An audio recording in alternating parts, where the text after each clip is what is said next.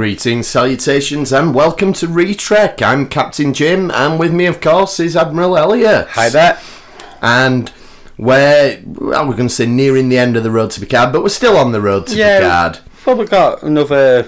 Got a good few episodes, half a dozen maybe. About 6 episodes to run. Until we get to the actual premiere of Picard, but for now, we're still looking at TNG, and this time we're going to be looking at 2 more Q episodes, and... probably the 2 sort of most different tonally and everything. We've got a good sort of comedic Q episode and then a pretty serious one. Yeah. So, some really good stuff to look at this episode. So, first of all, we'll start off with Cupid then. Which, I think I've talked about the Q puns in the episode titles before. I like Cupid. That's a good Cupid one. works well. Yeah, and this is... It's a Q episode, but it's also kind of a sequel to Captain's Holiday. We get the return of Vash. Yeah, I like Vash. I'd forgotten how much fun Vash was, actually. So, yeah, we get Vash coming back, and this was just a season later, but we also get Q following up on a lot of the things from Deja Q, like he feels... Yeah, it feels that he owes a present to Picard to say thank you. And not just like a mariachi band or the laugh that he gave Data. So, yeah. So, it's a good one. It's a funny one. We'll look at the story first of all, then. So, we start off with Vash turns up in Picard's quarters. So, I wonder how she managed to sneak into the captain's quarters on the flagship of the Federation. Well, we're quite sure that she's part of the... It's an archaeology speech that so Picard's ought to be given. She's part of the delegation, so she's got access to the Enterprise. Yes, and we know that she's a bit dodgy and all that from Captain's Holiday, so we have to imagine that she could probably bypass a door security system. Yeah, it's pretty good though, pretty good. Again, it's maybe just Worf being a bit slack again. So there's all sorts of stuff about Worf not doing so good. In fact, I think we might have some examples to talk about this week. But anyway, so this leads to, you get this bit where Vash is there at breakfast and Beverly comes in and Picard's really awkward. Yeah, he's really awkward and Vash goes, "Oh yeah, I know about you, that you meet." Yeah. So, I've never heard anything about you. And Beverly seems to enjoy winding Picard up a little bit because he goes sort of all school kid kind of. Yeah, he goes very school kid and this is Beverly, Doctor Beverly Crusher and all this stuff. Yeah. So it's really good seeing him squirm a little bit. And unusually for a Q episode, and we. Even if you didn't know, if you'd not seen any of the trailers for the episode coming up, first of all, you've got the episode title. Yeah. So you can guess it's going to be a Q. And you've got John Delancey on the guest credits. So it's no big surprise. But it's about 15 minutes before he actually turns up on the screen. Yeah, it takes quite a while, doesn't it? Yeah, we get, a lot of it's just Picard and Vash. And then Q finally sort of shows up at the end of the first act, in his ready as room. They call it. Yeah. And then you get this thing, Picard and Vash have kind of broken up. I mean, they're not... Well, have they broken up? Yeah, they're not really seeing each other, are they? They're not in a relationship. They had... we talked about this in Captain's Holiday, that they got together, and all that, but it was very much there. It wasn't something carrying on. Yeah, and they sort of resume the physical side of it, or it's implied they do. But yeah, they have a bit of a row and Q decides that he's going to help. Yeah. And this leads to this Robin Hood scenario that he constructs and everything. And then the rest of the episode, it plays out, it's sort of kind of a pastiche of Robin Hood, but it's also almost playing it quite straight in terms of the beats of the plot. It's Marion's kidnapped. Some of it's straight, some of it's funny. It's a... Yeah. And they do subvert it with Vash sort of agreeing to marry Sagai and everything, and we'll talk about that a bit more when we get to the characters. But yeah, so Vash betrays Picard, but she's really asked Riker for help, and it ends up with a big confrontation at Nottingham Castle, and Q's going to have Vash executed, but ultimately they all get away, return to Sherwood Forest, but then back on the Enterprise, Picard and Vash make up, but Vash ultimately decides to leave with Q. Yeah, she's have to go exploring with him. She's totally unique opportunity. Yeah, which fits in with what we know of her. Yeah. It's a really well sort of put together character episode. This everybody's it's a very simple story. There's no great jeopardy. No. In this, there's no. I mean, there's not even a jeopardy like we've seen in others. The last Q episode where we had random disaster of the week. We did. There's none of that. But there's nothing of that. It's all purely. It's implied that Q says that I've let this do its own thing now, so people can die. Yeah. But ultimately, the stakes are not. Yeah, you've got to believe that if Q wanted to, he could sort of bring anyone back. Yeah, of course he goes. We find out in the next one we're looking at today. But yeah. So let's have a look at the characters then. So Picard. He starts off, and as you mentioned, he's going to give this keynote speech, and he's taking it really seriously. Yeah, he's obviously addressing his peers. That's it. Yeah, he's very much into his archaeology. Yeah, it's like in Picard's field as the captain of the Enterprise, he exudes confidence and he knows what he's doing. And talking to other members of Starfleet, he's usually the dominant one in the conversation, but. You hit the nail on the head. It's because it's other people who he admires and he looks up to, and he's really nervous that he's not going to do. Like archaeology isn't actually his career; it's his hobby. Yeah, if you like, it's very serious about his hobby. Yeah. But it is just a hobby, and he's talking to people who. It's their life. Yeah, that's it. He doesn't want to look like a layman in front of all these other people who know it so much better. And I like that. We've talked about sort of how we can see Picard's vulnerability at different times. But this is a different type of vulnerability. This is sort of a professional vulnerability rather than a personal one, and it's Picard realising he's out of his depth in something.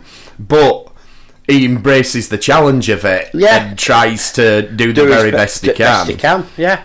And they might be buttering him up and everything, but Councillor Troy, so the speech is fine, and you get the it's implied, I think, running through Next Generation that he's an amateur archaeologist, but he is very good at what he does, and he is very up on certain subjects. He's up there amongst the foremost authorities. We get that. I don't know if we'll look at the chase in The Road to Picard. I don't think we. But when his professor comes back and everything, there's a lot there. And then also you've got this great stuff. He's very suspicious of Vash as well, and what she's actually doing there. Yeah, like we talked about in Captain's Holiday. Like he clearly likes her. He's attracted to her. He likes spending time with her. Yeah, they've got a physical relationship, but he's very aware of that she's a bit of a scallywag. Yeah, and she's up to stuff. She isn't a criminal. No, but she could be borderline on. Yeah, like in this one, she wants to go down and look at this archaeological site, and you're not allowed there. Yeah, like Q mentions it and says no one's been allowed on the ruins for 100 years. Yeah, exactly. You get the impression Vash is going to do it. I mean, go down, see what's there, and she takes some. See, if this was if Vash lived now, she'd be one of these guys that has a Netflix series, that, what's it called, Dangerous Vacations or whatever it is. Oh yeah. And this is basically what Vash is doing. She could have a reality show in the 24th century if such things existed. But I like the bit as well where they're in Vash's quarters, and he goes and finds the shovels. And he's like, so you're not doing anything. These two massive big shovels that he finds. So it's great fun. And you get a little bit of an insight into how the crew sort of perceive Picard. Like everyone says he's a private man. And I think that's true. Like Vash is getting quite annoyed because she's heard about the crew from Picard. Yeah, he's obviously talked a lot about them when he was on Risa. But he hasn't mentioned her at all. Yeah, and she's understandably a bit put out by it, because, as we've said, they weren't committing to each other, saying we're going to get married or anything like this, but they clearly have a lot of affection for each other, and it's like he hasn't acknowledged it. Yeah, it's the really, what they had meant something, and she would have expected him to have talked about it. And I like the bit as well where Riker sort of hits on Vash, and she goes, "Oh, you must you're going to say." She's so and that's an awful chat line. It's an awful chat up line. Infinity never looked so lovely. Oh dear. And I can't remember which episode it is, but the one, it'd be the Dauphin where Wesley's looking for advice about girls, and Riker and Guinan demonstrate flirting for him, and it's awful. It is cringeworthy. And you're like, well, if that's how they flirt in the 24th century, that's pretty bad. But I like that, and I like that she says, Jean-Luc does a good impression of you. And that's something we don't ever see from Picard, but I'd love to see, it won't be a literal deleted scene, but I'd love to see the scene where Picard's doing impressions of his crew. Yeah, of everybody. That'd be really good fun. And it shows as well that he's really sort of let his guard down with Vash. Yeah. And, because again, she's an outsider, she's not part of Starfleet. And he can let this side of him out a little bit when he's not got to be the captain. He's obviously very, very relaxed around it. Yeah. And it's a great idea that he's doing these impressions and things. And then going back to the private thing, I love the bit where he's going round to see Vash, but there's a crewman there. So he sort of acknowledges the crewman and he walks past the door to make it look like he's not going anywhere. And then when the crewman's gone, he sneaks back. And it's sort of, it's childish, but I don't mean that in a negative way. It is childlike the way it's doing it. Sort of, I don't want people knowing I've got a girlfriend or whatever. But again, it shows, he's the captain or whatever. But the crewman surely wouldn't think anything of, the captain went to see one of the delegates. There's obviously not a problem with a captain having women. Like, we just have to look at Captain Kirk, for example. Captain Kirk. It was like random alien woman of the week almost at one point. Yeah, and he made no bones, no pun intended with that, walking out of people's quarters and things. And so it's interesting, but it's interesting that Picard feels he needs to keep that distance, and you get that as well, I think, with Janeway when in that awful episode where she makes a holodeck man, who we met the other week, didn't we? At we did actually. Finton, because I asked him was it a weird call to get we've selected you to be Kate Mulgrew's perfect man? I don't think he was that keen on that line of questioning, really. Maybe he don't have fond memories of them episodes, but you know what? You've got to ask these things when you get a chance. But I don't think Finton will be doing us an interview for the show anytime soon. No. But never mind. He wasn't a very chatty kind of chap, was he? I'm sure he's lovely. Yeah. But so Janeway has that distance as well with relationships and whatnot. We see that with Picard, and we also see his jealousy, like in the Robin Hood thing. He's not happy that she said she's going to marry Sir Guy. And he's like, but he's not real, Picard. It doesn't really matter. It's all a game, And so that's great. And he gets to show off his sword fighting skill again. It does, like we have Sir Guy goes to him, I'll have you know I'm the best, I'm the greatest swordsman in all of Nottingham, and they have a bit of a fight, and then Picard goes, I ought to tell you something, I'm not from Nottingham. Yeah, which is kind of like The Princess Bride, where he says, I'm the greatest swordsman with my left hand, and he says, well, I'm not left-handed.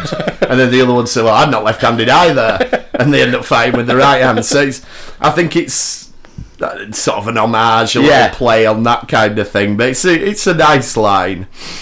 And then, at the end Picard kind of loses Vash to Q. It's a bit... Yeah. But he's not petty enough to be annoyed at that. But I think a lot of other people would be pretty annoyed that this guy who you've got this kind of love-hate relationship with has swept in and took away.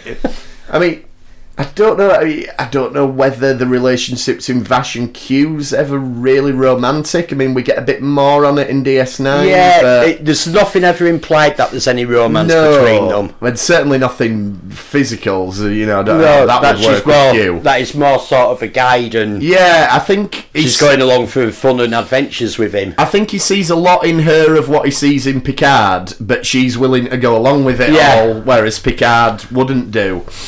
But I imagine if Picard was up for it, Q would be quite happy travelling the galaxy with Picard, you know. But so you know, it's quite interesting, and it speaks to sort of who Picard is, that he doesn't show any jealousy in that scenario, and also he sort of does this thing of, you know, but you must guarantee her safety and everything, and I'll hold that over you, and that's the payment of the debt kind of thing.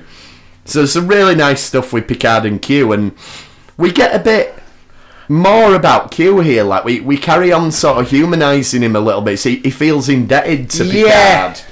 Like I quite like it when he first appears in Picard's ready room and he tells him that he's indebted and I want to give you a present. Yeah. And like he goes when immediately Picard's Riker report to my ready room, and I'll notify the whole crew that we've got a problem. Yeah, Q wants to give me a present. Oh no. And it's I like all the bits where Picard's just like he says something like, I'll do this for you, then I'll be going to say, just be gone, that'll be fine. No, I don't want anything from you. It's kind of like the sort of the annoying relative who turns up every so often kind of thing, and Picard's just like, I just want him away.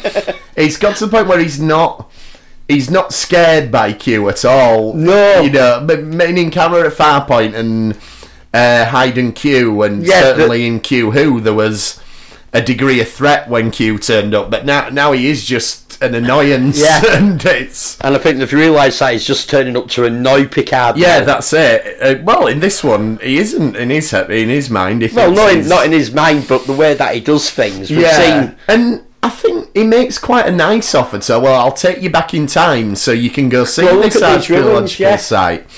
And I think that one's quite... And I think Picard's almost cutting his nose off to spite his face, turning that down. Yeah. I'll take you back far enough to look at the site. No. Well, I'll take you back even further so you can actually see the civilization. Yeah, and you're not breaking any laws. You're gonna. I think if there was any other way of doing it, if it was anyone but Q offering it, I think Picard would be up for that. But he's that annoyed with Q that he just won't let him do it. Yeah, Q pushes his buttons. Yeah. So that's quite good, a sort of stubborn side of Picard we get there.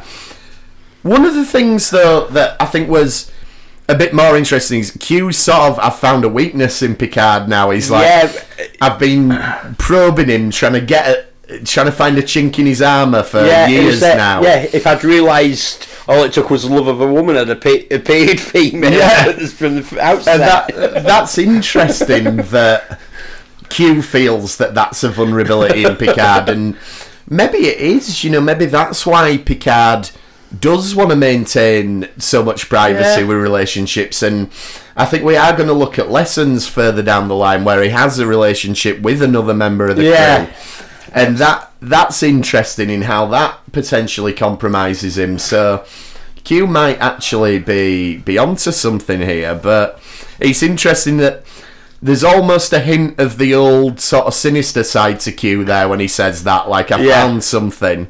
And, you know, Delancey does it with his acting, like, he drops his tone when he says it. It's almost threatening the way he does it.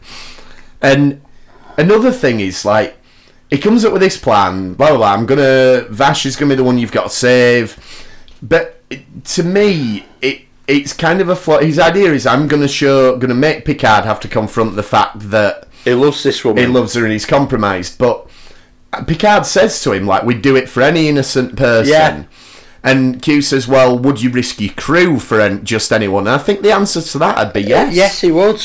And they do on a weekly basis. It's a Starfleet crew, regardless of how they were put into that circumstance. Yeah, they do.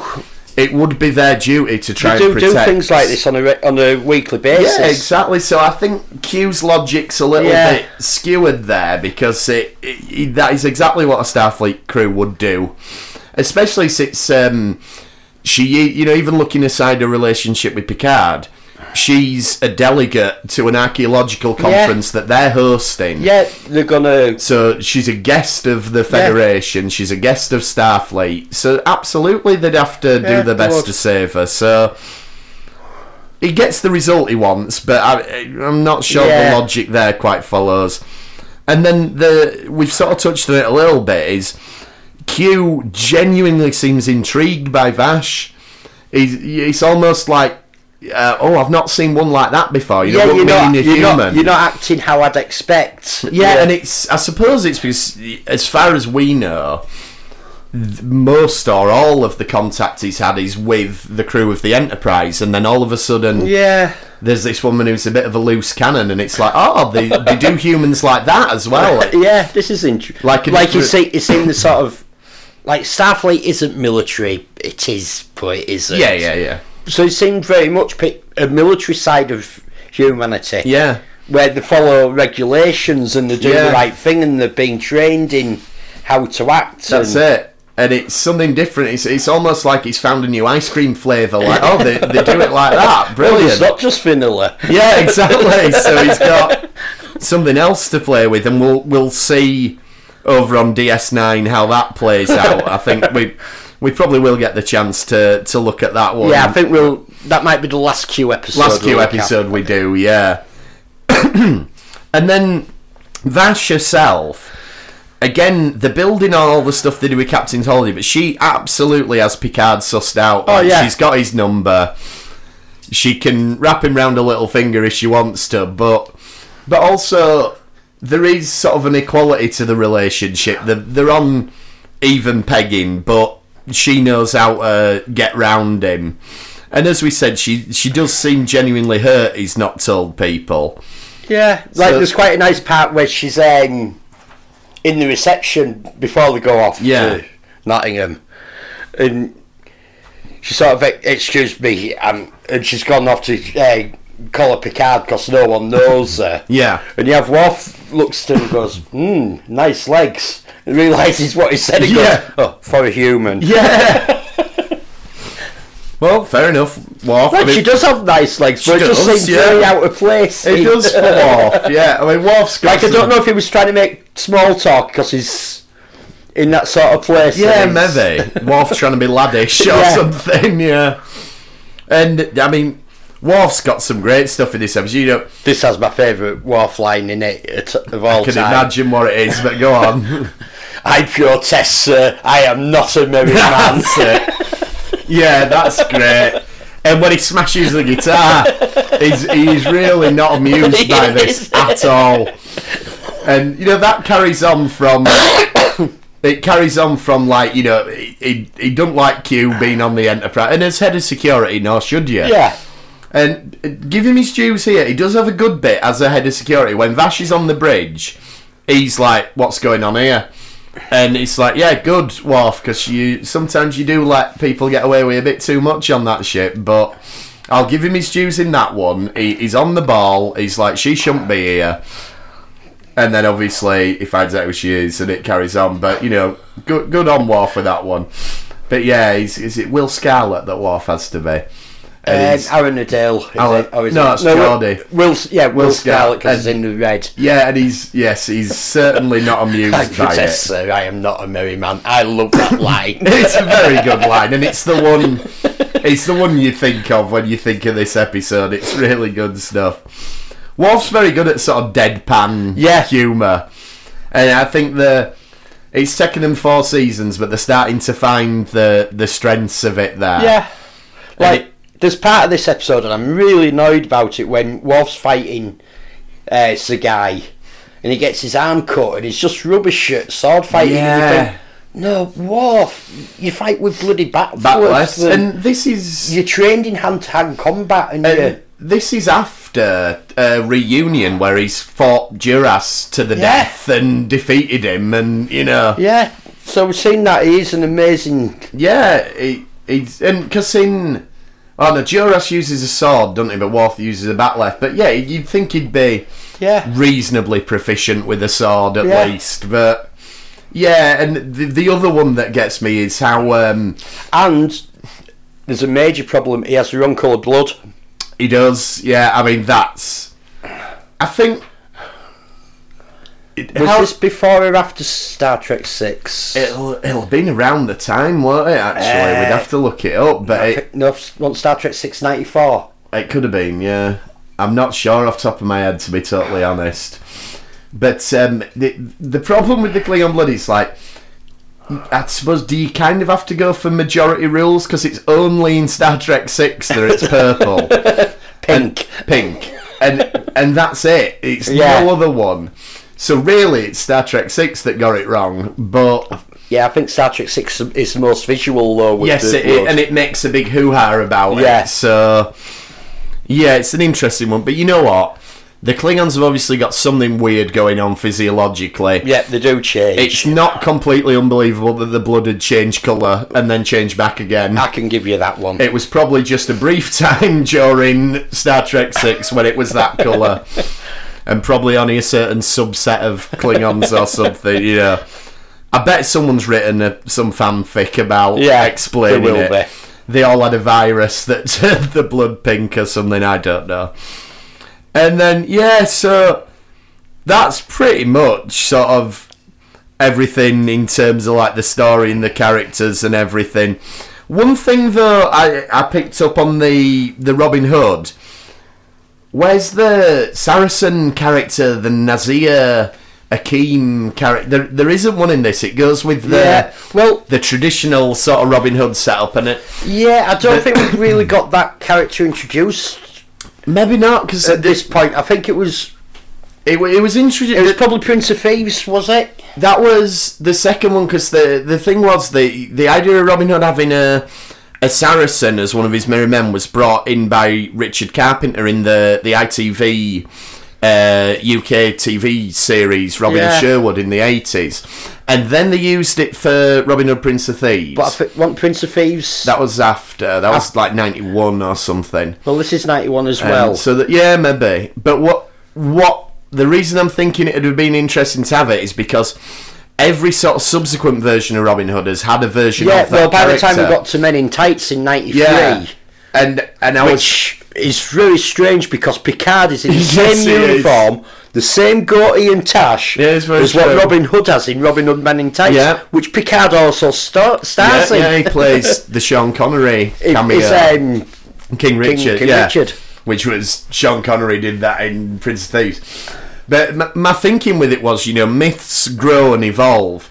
So I think by the 24th century, there will be a Saracen Robin Hood character, because that has become so entrenched. I think it's already part of it. That's it. I think it's already part of the myth now. And it's interesting that it develops. 30 odd years. Yeah. And it's interesting how mythologies do develop and everything. Yeah. It'd have been, maybe, as you say, it's maybe wasn't quite there for him to put it in. Yeah. But it'd have been nice for him to do it, I'd have found that interesting. But, there's loads of stuff we could talk about in terms of, like, the Robin Hood stuff that's great. Like, we have Marina Troy learning how to use a bow and arrow and shoot status. Yeah, that's good. that was one of the things I wasn't as keen on, is that Councillor Troy and Dr. Crusher only get to smash pots over people's heads. And it's very sort of reductive in a sense, but I suppose you can say, well, they're honouring the Errol Flynn type, and that is what would have done, and we sort of make up for it by Vash being really proactive and having none of it, and basically throwing the whole thing off the rails. Certainly from Q's point of view, she derails the whole endeavour, really. So, it's just such good fun, even down to like the way the actors like stand and move and stuff. Like, there's a bit where they first run into the Greenwood, and Picard, Robin Hood, he sort of stands on a log and he puts his leg up on it like Errol Flynn, And just little fun touches. There's like quite a few fun touches in this. It's a really, really good, fun episode. Like, I've not watched it in a few years till I watched it back for this, and I'd forgotten what a really good, fun one it is. Good. Because it's one of them, like, I think I watched a lot as a kid because it were sort of a bit of a comedy and a light episode. Yeah. And I've not watched it, as I say, in a long while. It is good fun. It's funny to watch. It is. It's a really good one to go back to after a while and check it out. And again. it's one of those. It's nice that it's got the throwback to Captain Soldier because we see what happens to Vash. Yeah, but it's also one of those very much standalone episodes. There's absolutely nothing.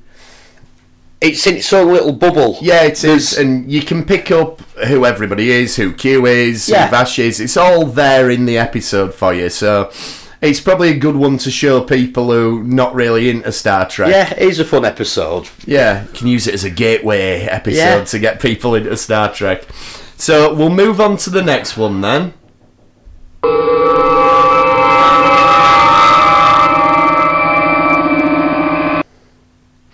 And the next one is Tapestry from season 6. Yeah, well, the whole thing of this story really comes from almost a throwaway episode in a season 2 episode. Yeah. Samaritan's Snare, when Picard needs his heart replacing. And he just makes a comment. I remember at the time when I got stabbed, that I laughed. And that one comment is what this entire episode is based on. And it's very clever how they ultimately get there and the reason for him laughing and everything. Yeah, it's very, very good. And it's it's a sort of Star Trek take on Christmas Carol or It's a Wonderful Life sort of thing to see, what could have been. Yeah, this is what could have happened if you hadn't done this. Yeah, it's an interesting concept, and I think it's a very, very strong episode, this. So we'll have a little look at the ins and outs of the story then. So we go straight into it. Like, we start in the middle of a crisis. Picard's getting beamed on. Something's happened. He's dead before the end of the teaser. Yeah, he's in sick bay and he's dead. And he's in the afterlife, or what he believes is the afterlife, or what Q would have us believe is the afterlife. And we don't Q quite presents himself as God. As God, and that's it. And that's the end of your teaser. Now, we've talked a couple of times about how sometimes TNG has these weird teasers that there's sort of a bit of nothing, and and you go into the credits thinking, well, I wonder what this episode's going to be about. But this is a really good one. Oh, it's Picard's dead and Q's God. What? Right, okay. That's where we're going this week. Yeah, I'm going to stick with this one and see how it pans out, because that's pretty big stuff. And then they have the discussion, as you say, about the heart and everything, and and it's sort of like, do you have any regrets? That seems to be Q's thing, that he's trying to get Picard to admit that he's got regrets in his life. Yeah, and that he should have done things differently, and he wishes he hadn't done certain things. And again, this is like, we talked about last time, Q were trying to sort out Picard's love life, but here he's almost trying to sort of absolve this feeling of regret and guilt that he's got about how he used to be. And again, he's doing Picard a favour here. Yeah, I think he is. And I wonder whether it was premeditated, like he thought, I'm going to do this to Picard, and he waited for the situation to present itself, or whether he was off in the Q continuum and he saw that Picard had died and thought, oh, I've got an idea. Here we go. And that, I wonder. It could be either with Q. Yeah. You wouldn't put it past him for him to have arranged for Picard to get shot so that he could do you wouldn't. No, you wouldn't put that past him at all to be behind the whole thing. So, who knows? But for whatever reason he does it, he ultimately says, okay, we'll let you redo it and let you see if you can avoid getting stabbed. But because it's Q, it's not just a case of, okay, I'll change history, you didn't get stabbed. It's, you've got to prevent it. This is your challenge now. I'm going to put you in with 2 days to go, and let's see if you can actually do things differently and manipulate things differently. And we see how that pans out. So we get young Picard, but we obviously see Patrick Stewart. Yeah, we're seeing Patrick Stewart. We're not seeing the young. We're kind of doing the quantum leap thing of we're seeing the actor that we know, but everyone else is seeing young Picard. Who we know is Tom Hardy. Tom Hardy. But he's bald, according to Nemesis. It's a peculiar one. This is a slight spoiler for the episode if you haven't seen it. Tom Hardy isn't in it. He isn't actually. We have to apologise in advance. I mean, what would Tom Hardy have been, about 3 or something? Maybe a bit older, maybe about 10 or so. Well, this would be 93 this episode. That's Tom Hardy, about 40, mid to late 30s maybe. Yeah. Anyway, I don't think he'd got his equity card by that point, so it's not Tom Hardy, it's some lad who's got hair in this one, but... Yeah, they got that totally wrong. That was a weird one, unless he went through a phase where he shaved his head at the Academy. But if you want more of our thoughts on Picard and Tom Hardy and his head shaving and everything, check out the Nemesis episode, which should be... It is out there. Episode 4, episode 5, maybe. I want to say episode 4. So check that out. It's on the feed. All our past episodes are on there, so have a look.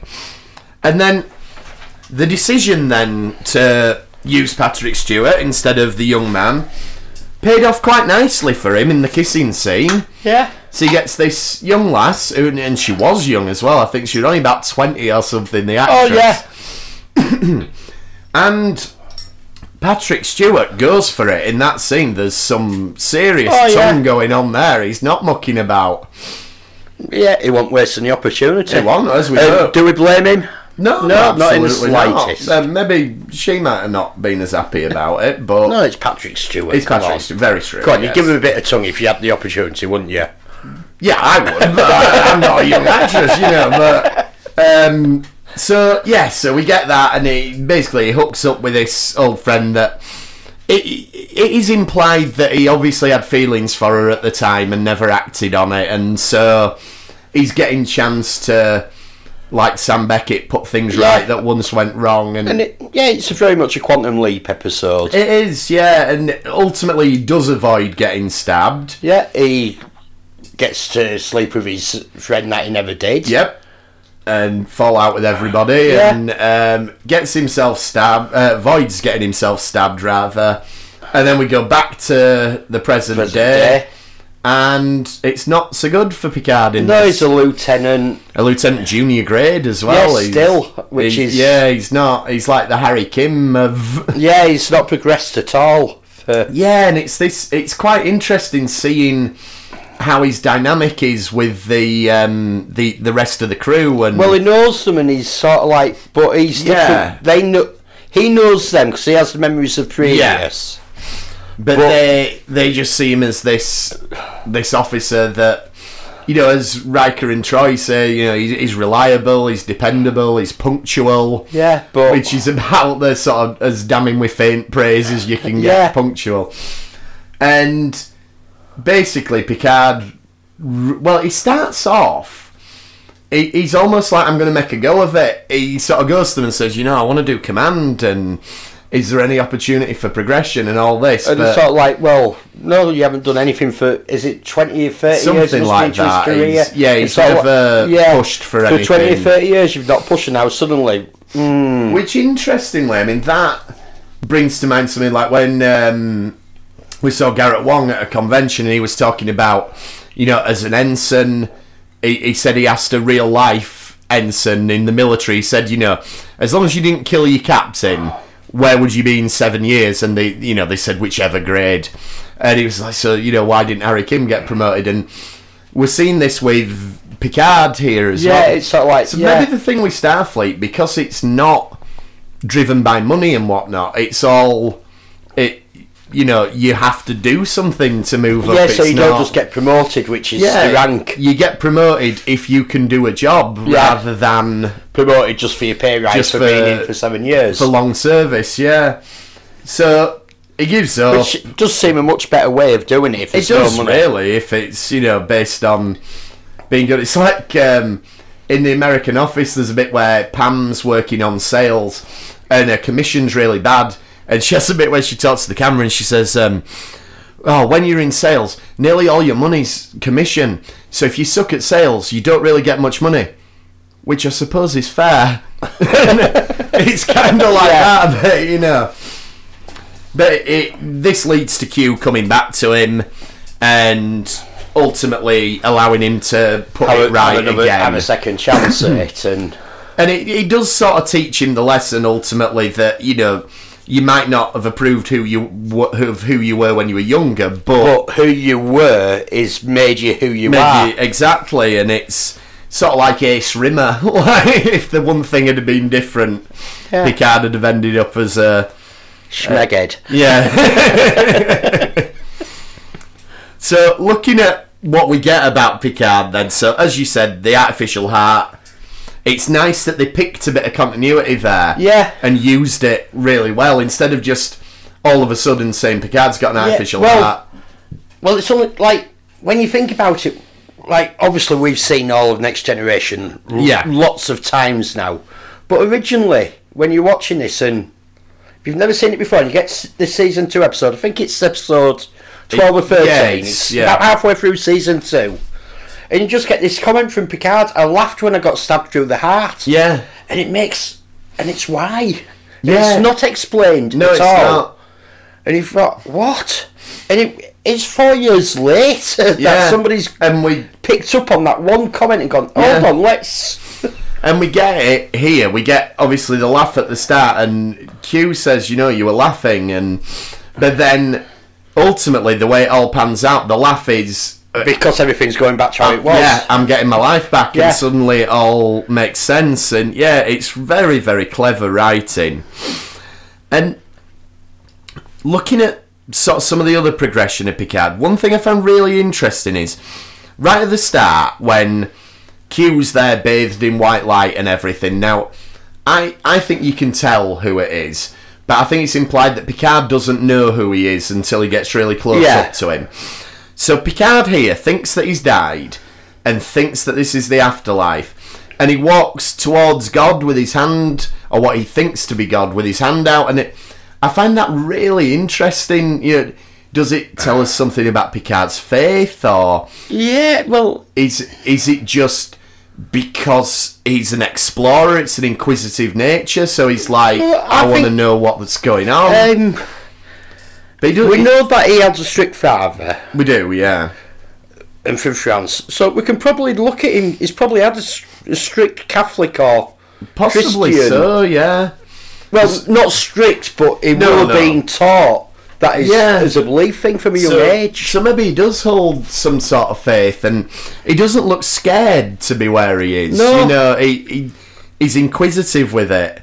And then obviously he's amused that when Q says he's God. That's when he don't believe it. No, that's it. He thinks it's all some sort of setup there, and it might be. We've touched on this before. It's like, are the Q gods the omnipotent? Yeah. So like, to our understanding, they are gods. Like, they can move back and forwards in time. They can go anywhere in the universe. And they can alter anything in the universe they want. And as far as we know, they didn't create the universe, but they could have done. So that, I mean, what do you define as a god? That they're not the Christian god or any of the pantheon of gods worshipped around the world, but they are, to all intent and purposes, gods. But I like that Picard says, you know, the universe is not so badly designed that you'd be in charge of the afterlife.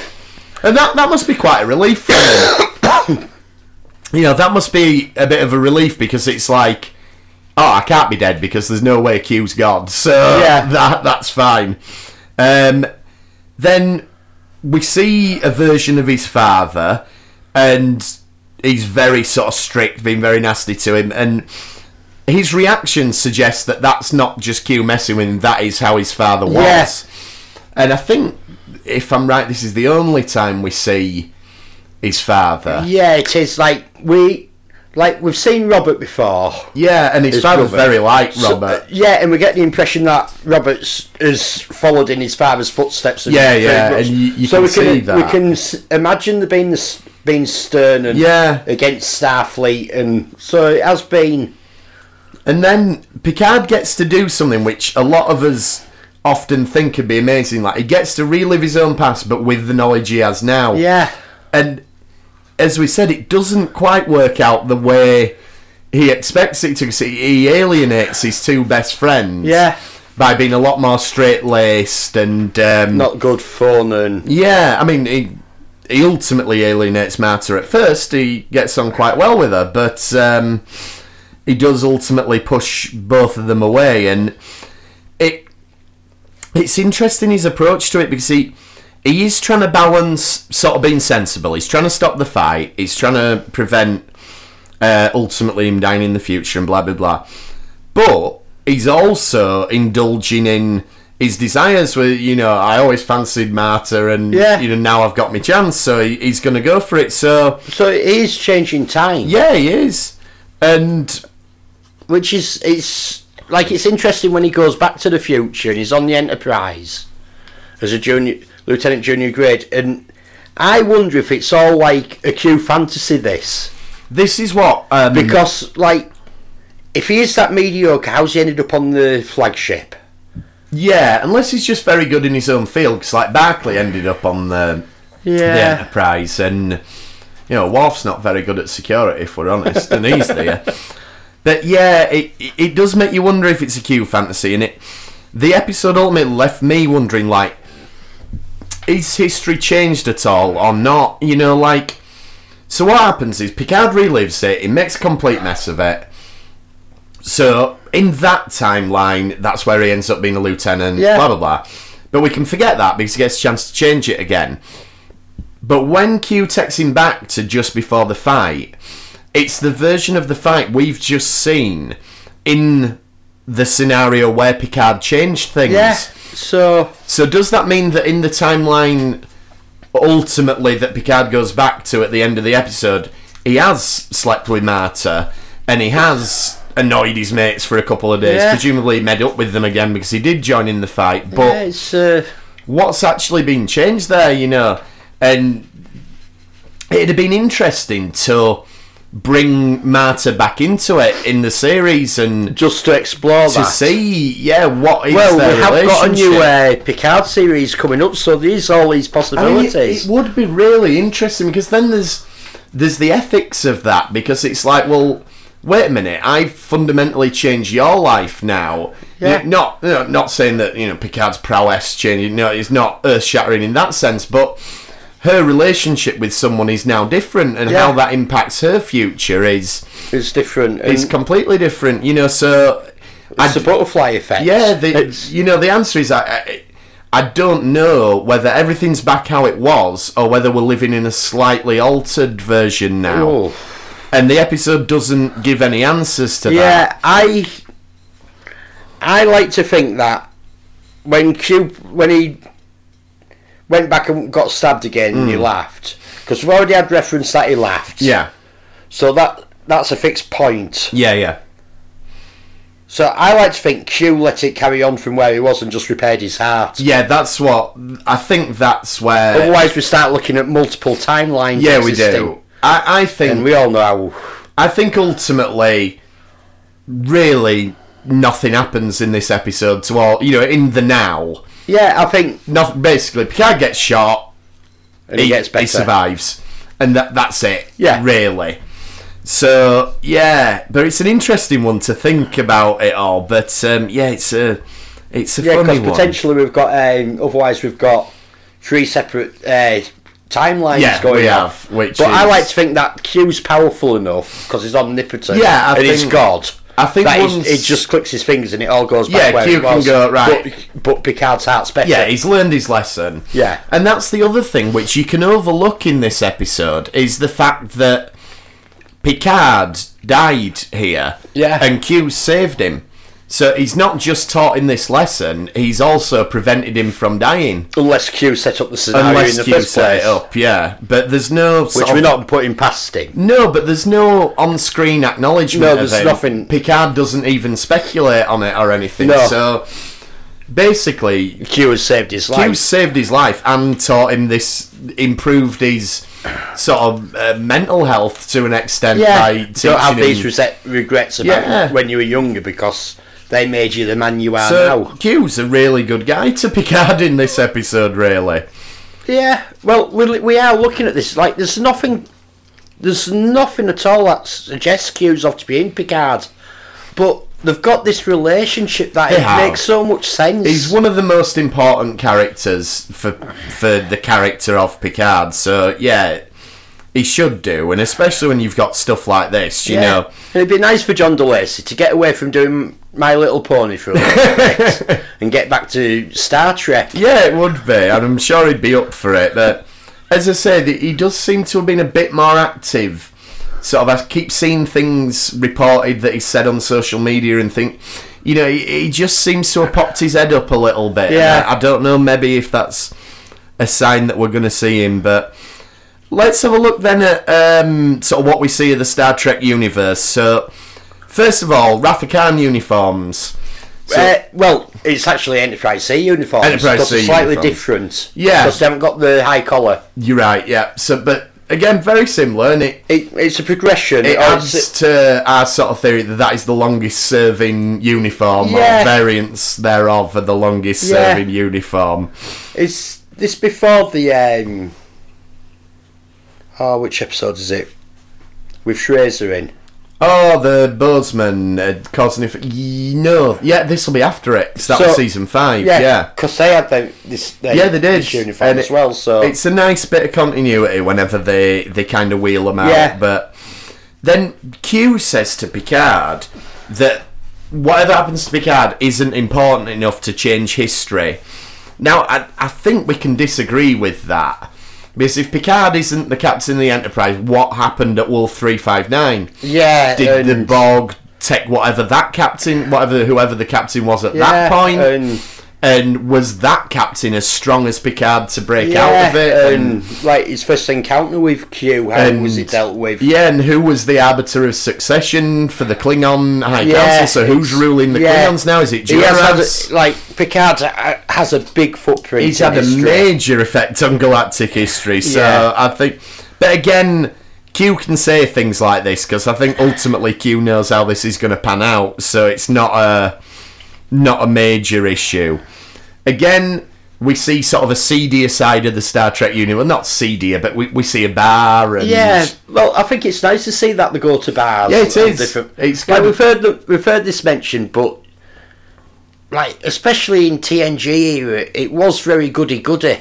It was, yeah. It was a lot like it was a big thing. Sort of the late 80s, early 90s was a lot of the start of sort of the PC. Yeah, and all that in a big way. So they were very. Yeah, they were, and it was very squeaky clean. But we are seeing bits of it, like we saw Ricer, and we see a bar, and we see a bar fight and everything going on. So it's nice to see that sort of stuff exists and everything. And I like that Dom Jock game that they're playing. So that looks like sort of a cross between bar billiards and pinball or something. It looks like the game that they played that was going on in the bar in Star Trek 5. Maybe, yeah. So it's a funny one. I think it looks pretty cool. It's like an L-shaped pool table, but there's pinball-style bumpers on it. Yeah. And the holes are in the actual surface, like in bar billiards. So I don't know how you keep score on it, but it looks like it could be a good fun game. And also, you don't often get this in Star Trek. We actually get a reference to what calendar year it is, because they say class of 27. Yeah.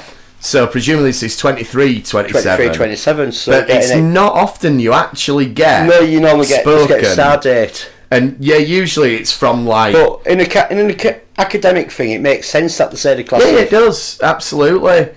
And they're on Earth. The Academy's on Earth, so presumably Earth still uses a calendar. The Earth calendar. Yeah, and then you only need star dates when you go off. You're off world, yeah. So I like that. It's nice that they drop that in now and again. Couple of other things I noticed in the episode, like I like the bit where in the sick bay at the start, and Worf's sort of telling Beverly what happened, and you can hear like real shame in his voice, and it's like, you're the head of security, and your captain's just been killed under your watch, kind of thing. And I know I make jokes about Worf being a bit slack, but it's it's very, very brief, but it's a nice shade to the performance that Michael Dorn puts in there. You can see sort of the dishonour, I suppose, from a Klingon thing, showing how he feels that he's let his captain potentially die. So I like that. And a weird thing is, sort of following on from this scene, we find out he's been shot, but then when Q's talking to him and he's showing him his heart, he says, well, maybe if you didn't have this, you wouldn't have died from a random energy surge. So I wonder if there's been a rewrite at some point, whether there's been a rewrite of that teaser, and they've shot the Q bits, and it were meant to be sort of an energy surge from something. And now it's turned into... And then, so maybe, like we talked about how brief it was, maybe it was a much longer sequence, and, you know, a replicator were going to blow up, or so, you know. And it's only a little minor bit, but I just noticed it this time, and I was like, that's weird. No, I've never noticed that. Yeah, I just wonder, and, you know, I'm sure someone will be able to tell us somewhere, but maybe the script's had a revision at some point. Yeah. Because it's a packed episode, so I'm wondering if when they edited it down, it was like, well, we haven't got enough time in the teaser to do this thing, so let's just make it. It's been shot. Bang. Off we go. Yeah. And that's what I'm wondering. Possibly. But then you'd have thought they'd have re-looped Q's line and said, but anyway. But yeah, I think it's a cracking episode. It is, and it doesn't give you a clue in its title like it's a Q episode. No, which is good. Even though Q does turn up before the teaser, so it wouldn't have made any difference. But it's nice that it doesn't happen often. There's this one, all good things. All good things and Encounter at Farpoint, but beyond them two, I think this is the only one. Oh, no, there's Death Wish in Voyager. Right. And again, but then the focus of that is kind of the other Q, isn't it, really? Or Quinn, as they call him. So, I think... Is there anything else you want to cover on Tapestry? I think we've been quite good at covering Tapestry. Yeah, it's like a much more serious episode than the previous one we've just looked at. Oh, definitely. The good ones to pair up with each other are these. It shows you can do different things with Q.